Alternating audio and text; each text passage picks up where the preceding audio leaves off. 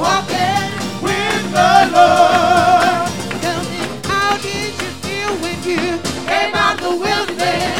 Came out the wilderness. Came out the wilderness. Tell me, how did you feel when you came out the wilderness? I'm walking with the Lord. I said I felt like leaping when I came out the wilderness.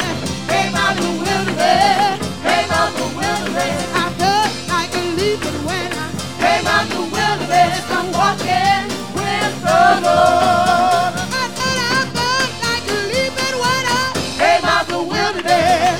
Came out the wilderness. Came out the wilderness. I felt like leaping when I came out the wilderness. I'm walking with the Lord. Tell me, how did you feel when you came out the wilderness? Came out the wilderness. Came out the wilderness. Tell me, how did you feel when you came out the wilderness? I'm walking with the Lord. I said I felt like shouting when I came out the wilderness.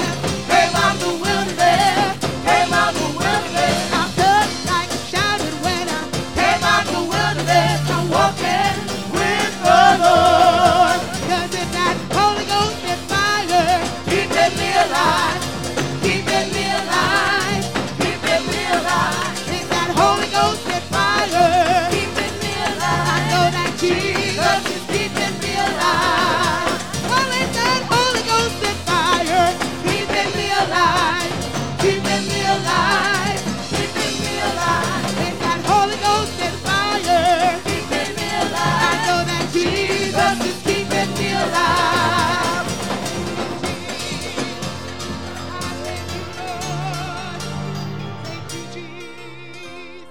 Come on, let's lift our hearts with our hands. I love you, Jesus Christ. And I praise your holy name, O God. I worship you, O Lord. And I need you, my great eternal King. Thank you, Jesus, for your wondrous grace.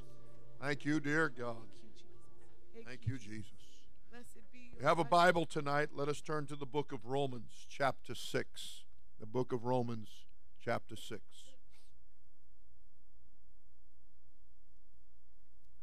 Good to be in God's house tonight to worship him in spirit and in truth, and to get a good touch and refreshing from his presence. Romans chapter 6, verse 17. But God be thanked that ye were the servants of sin, but ye have obeyed from the heart that form of doctrine which was delivered you. I'd like to preach for a little night on from the heart. You may be seated.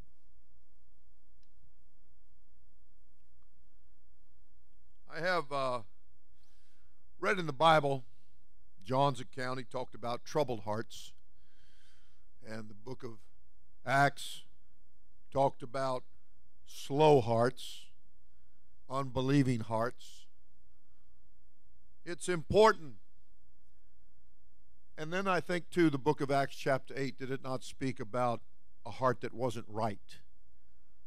It's so important that in getting the opportunity that has been afforded to every human being on the top side of God's green earth, every continent, every tribe of people, every nationality, every language and dialect, that everybody has this opportunity. And it's so important to recognize and to react properly to the opportunity, the heavenly opportunity that the Lord is making available, has made available to each and every one. There are people, according to the book of Acts, that did not recognize. The book of Acts was the book where the church was given birth to by Jesus, the church that Jesus started, and how that church began to go forth into all the world. And there were people that looked upon what God was doing, and they just went through the motions. It is also recorded, particularly in the book of Jude, that there were certain ones that had crept in unawares. And the Bible talked about them even as being tares among the wheat, that they would be lookalikes and hypocrites.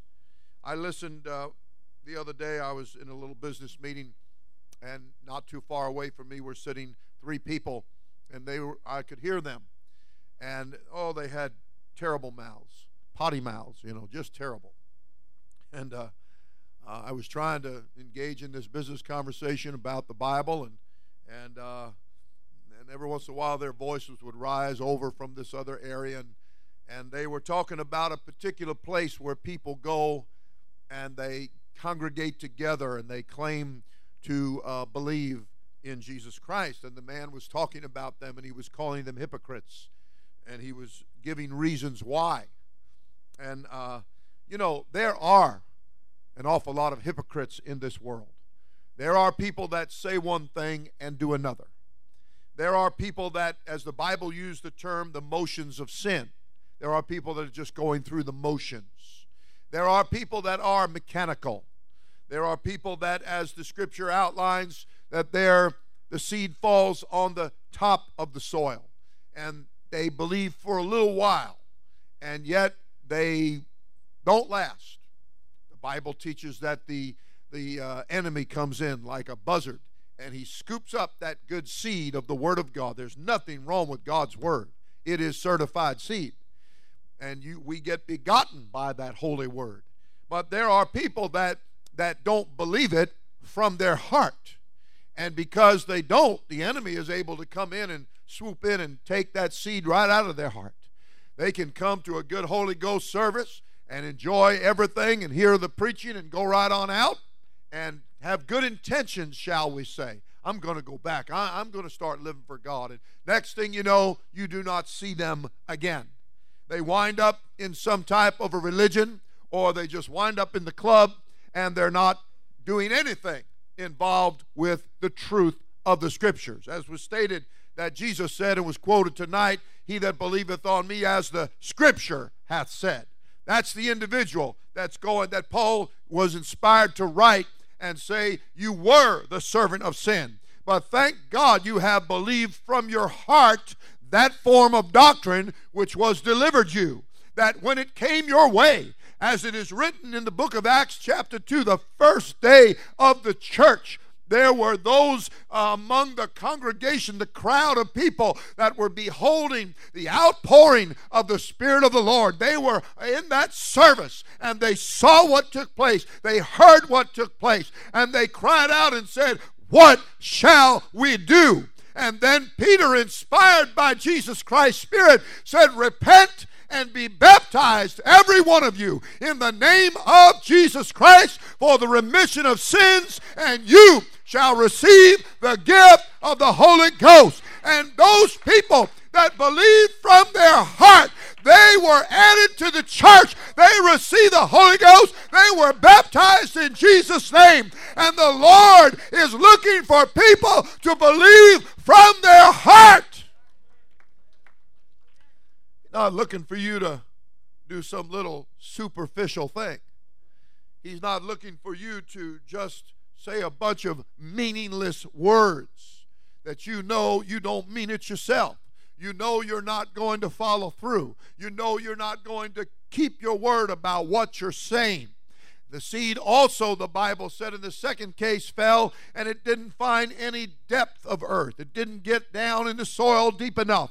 In the soil of the heart, it didn't get down there deep enough to where the person was believing from their heart. No, it couldn't find that depth. And so, first news you know, a little criticism came along, or somebody made fun or made light of that individual, and they withered away, and they no longer would give their heart to God and to His Word, if you please. And then the seed did fall upon that thorny ground, and the Bible teaches that it began to show promise and potential of bringing forth the fruit. But then the book said that the cares of this life and the deceitfulness of sin came in and began to choke that seed out of their heart, lest they should believe from their heart. This is not something that you do superficially. This is not for the top minnow where the little bit is. This is for some depth. Is it not written in Psalms that deep cried unto deep? You got to come from the depths of your inner person.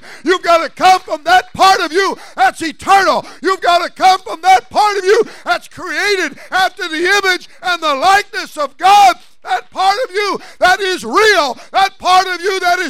spiritual, and you got to mean business. Got to believe from your heart. This isn't a handshaking, card signing. This is not some little club. This is not people that are just dedicated to trying to do some little nice thing for somebody and feel a conscience soother out of that. That is not what this is about. This is about you believing from your heart. When the doctrine comes your way, you believe it. When the doctrine of the Lord Jesus Christ is presented to you in love and in wisdom and in subject matter, then you're to believe it from your heart. You're to give yourself to it. I know a man that was here one time, and he was a good man at that time. Good treasure was in his heart. And in the restroom, we had some hand towels come in, packages of them, and packages of toilet tissue and what have you, and it had to be put away under the cabinet. And so there was two men in the church, younger men in the church, that were standing there, and one of them, he began to just take a thing, just throw it in there, take another, throw it in there. And, everything was just messy and falling around. And the other person bent down and took everything and fixed it all, orderly and right. And the gentleman, the brother in the church, the older man, he looked at the first guy and he said, "Now, why couldn't you do it like that?" Well, the answer was because his heart wasn't in it.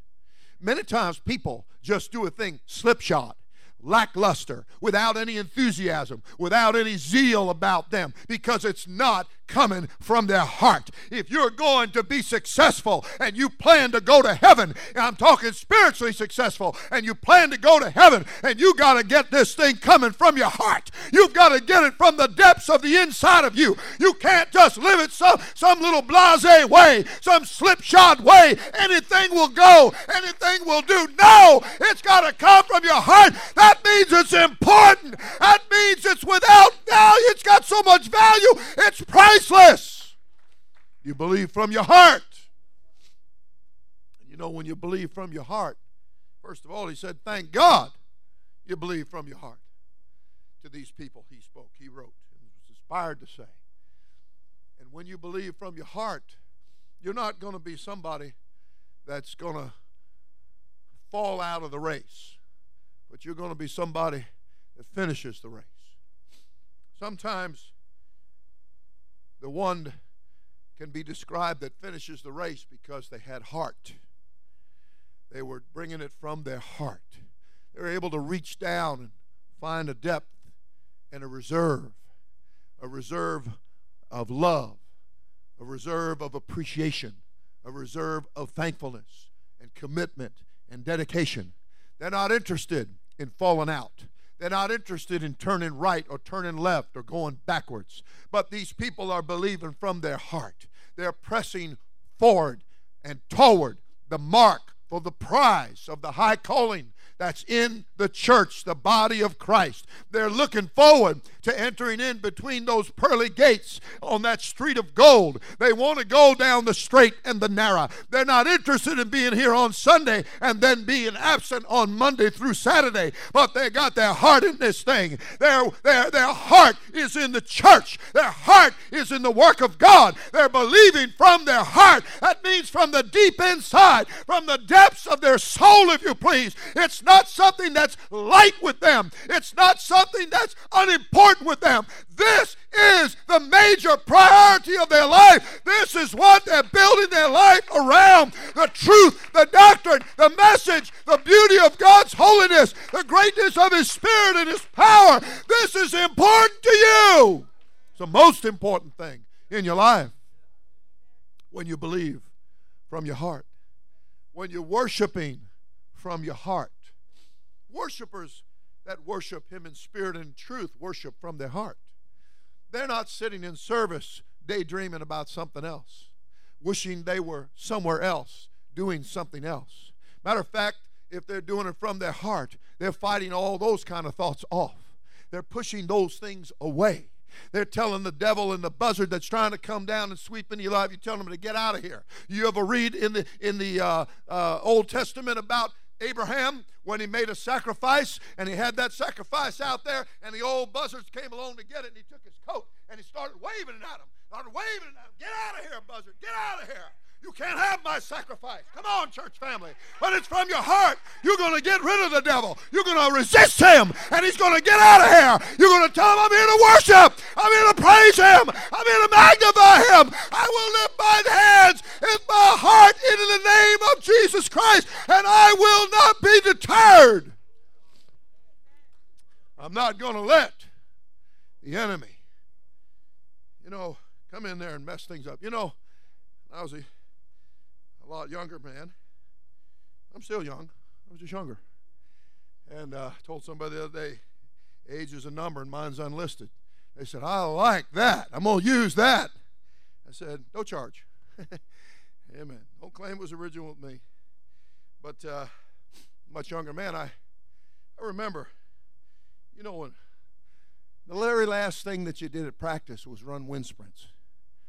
And it was the very last thing in your life you wanted to do. But I remember there were times when I drug. There was times when I said, my ankle hurts, Coach, and I really can't do it today. He knew. He knew. That's how come we named certain young man over on this side Wimpy and fast asleep. Because when he doesn't want to work, he just sleeps. Or he got a bad back or something like that. And no names. And those who know. But I remember bailing out on a few of those wind sprints. You'd have to race 50 yards, and then you'd have to race 60 yards, and then 70 yards, and then 80 yards, and then 100 yards, and then from end to end 120 yards. And after you've been in a rough practice, you didn't want to run 10 yards, much less 110 yards. And, of course, you didn't want to be last. That 330-pound lineman, he's going to be last. If you're weighing half that, they're expecting you to get there first. And if you're not, it's kind of telltale, you know what I'm saying. So, but I remember on those days, man, when I'd put my heart into it, I could be right up there in the front line. And but on those days when my heart wasn't in it, I was sitting on the steps taking my cleats off ahead of everybody else. There's a difference when you put your heart into it, when you believe from your heart. There's a difference in how you serve him when you're serving him from your heart. When you're putting everything into it, then you're not going to be late to church. You're going to be in prayer. You're going to do at least everything you can to be there. I've known of men and women in God that they said, forget it. There just won't be any snack, going straight to church. They made that sacrifice. Or they had a sandwich and grabbed a bottle of water and hit the door because it was important to be to church on time. It was important to be in pre-service prayer. They do claim if you're not punctual, you're shouting out a message that it's not important. But if you're on time, you're saying this is important. They say when you're not on time for an appointment that you're sending a message to the other person that your time is not important. Don't send God a message that his time is not important. You tell God, I'm going to do everything I can, Lord. I'm going to be on time. I'm going to be there, God. If my dress is a little wrinkled, so be it. If my shirt's a little wrinkled or my tie's undone, so be it. Let me be running out the door. Let me be hitting it down to the church house. It's important. Let me get in there and put my heart into this thing. I want to put my heart into prayer. I want to put my heart into praise. I want to put my heart into giving. I want to put my heart into believing. I want to believe from my heart. I want to do that. Everybody said, praise the Lord. People who believe from their heart are people who get baptized in water in the name of Jesus Christ. And they get their sins fully pardoned. People who believe from their heart receive the gift of the Holy Ghost. People who believe from their heart not only are getting saved, but they're staying saved. They get pulled out of the fire and the miry clay and the quicksand of sin, and they get their feet placed on a solid rock, and they're believing. They continue to believe from their heart. This is not something you believe in one night and you're not believing in it the next night. This is not for the double-minded or the double-hearted or the double-tongued. This is for people who are going to be believing from their heart.